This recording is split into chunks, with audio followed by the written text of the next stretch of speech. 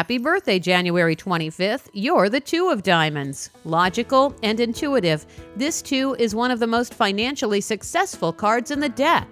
Though if you're this card, you might not feel so lucky. You'll do well once you've established yourself in one business and stick with it.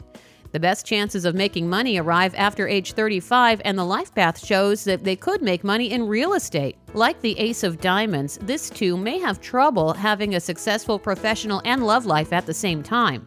In relationships, the Two of Diamonds' powerful mind can become a stumbling block to success in romance because they're thinking so much it's often hard for them to get in touch with their feelings. Getting past the honeymoon phase in a relationship could be a struggle. Famous Two of Diamonds include Kate Hudson, Matthew Broderick, Hugh Grant, and American Idol judge Simon Cowell.